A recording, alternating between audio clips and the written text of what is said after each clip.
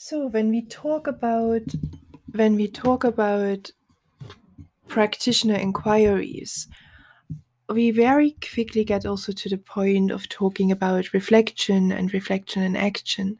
And a big part of our postgraduate certificate in academic practice is to support you to develop as reflective practitioners and to develop that, looking over your own shoulder viewpoint while you are teaching, to be able to react in the moment and adapt to the situation. However, these kind of reflections can also be moved further and can become a research practice, can become a research method as such. And Nicole has provided us two handouts, which are really good. The one is reflection as a product, and the one is reflection in practice. So, and I'm starting with reflection in practice. So, Reflection in Practice by Nicole Kipper for evaluation, innovation, and to gain expertise. Implementation of change require evaluation, which is based on a reflection on the experience, for instance, metacognition in experiential learning, according to Kolb 2009, and in the reflective learning cycle, Gibbs 1988. Expertise is not simply time-bound, but dependent on self-regulated knowledge, learning which requires reflection. See Zimmerman for 2008, for instance.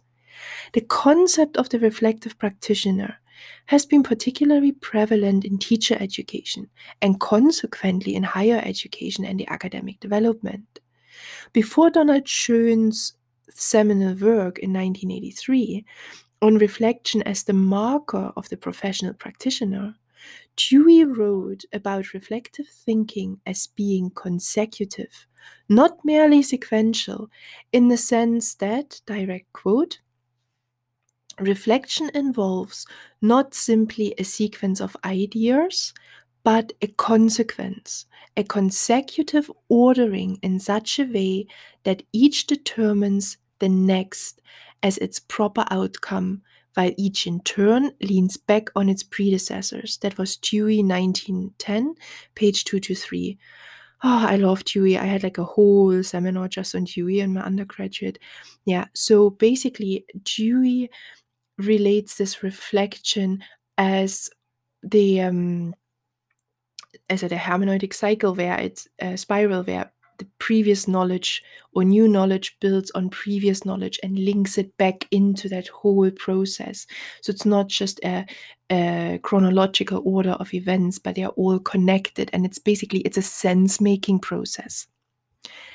So Nicole continues, sorry for the side comments. The educational psychologist Christine Herbert, in her critical examination of both of these authors' concepts of reflection in 2015, considered Dewey to be a proponent of a rationalist technicist model. Page 362 to 364, and Schoen of an experiential intuitive model, 364 to 368.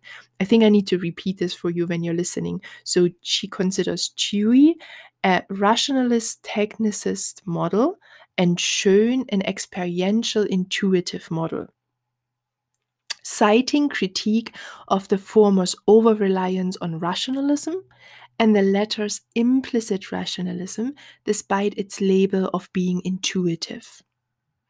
Consequence and hence action is the key factor for reflective thinking, and reflective practitioners act on their increasing understanding of consequences of their actions and vice versa. The concept of reflection tends to lean towards being undertaken after an event, when time is taken to reflect on that which happened, which Schoen called reflection on action. So basically a reflection after the action happened. This after-event thinking does not explain why we act the way we do at the moment of action. For example, the teacher might realize that the students have become distracted and decide to improve the attention span by tasking the students to answer a question with the help of their neighbor, to then discuss the correct answer. So think pair share. Where did this sudden decision come from? This experience or memory of something one had read or discussed in a class with a fellow teacher is a concept of intuitive knowing in action that Polanyi had coined as tacit knowledge in 1967, and which Schoen incorporated in his concept of reflection in action. I never know how to pronounce this. I have to apologize profoundly for this. It's a Hungarian name. Csikszentmihalyi. I am so sorry. Concept of flow, 1997, is also an interesting one to consider regarding the process of reflective action in the light of tacit knowledge. In a similar vein, to knowing intuitively in action, Martin Heidegger's notion of handleability, 1925 and 1967, is often called praxical knowledge by contemporary writers. So Heidegger's view of how we come to know the world through handling things rather than seeking a merely theoretical kind of knowing, and thus understanding ourselves as being part of the world, proposes that we do not come to know the world theoretically through contemplative knowledge in the first instance. Rather, we come to know the world theoretically only after we have come to understand it through handling. So that was from Bold 2004. Sorry. Heidegger quote from 2010, page 69, says, "The less we just stare at the thing called hammer, the more we take hold of it and use it, the more original our relation to it becomes. No matter how keenly we just look at the outward appearance of things constituted in one way or another, we cannot discover handiness when we look at things theoretically. We lack an understanding of handiness." While this concept is of great importance in creative practice, it is not too far away from considering teaching as, if not creative, then certainly practice. By undertaking it, we experience the knowing of it, and by reflecting on it and during it, we evaluate our action and gain expertise. That's the end of it.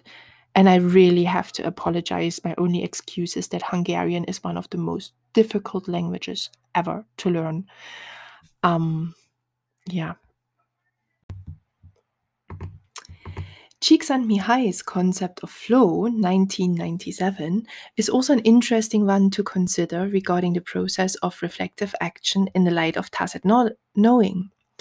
In a similar vein, knowing intuitively in action, Martin Heidegger's notion of handleability, Heidegger 1925 and 67, is often called praxical knowledge by contemporary writers.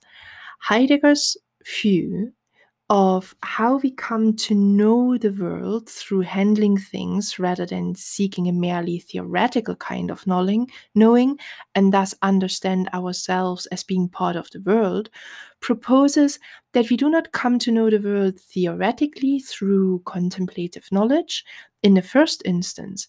Rather, we come to know the world theoretically only after we have come to understand it through handling. Bold 2004. Direct quote, "The less we just stare at a thing called hammer, the more we take hold of it and use it, the more original our relation to it becomes.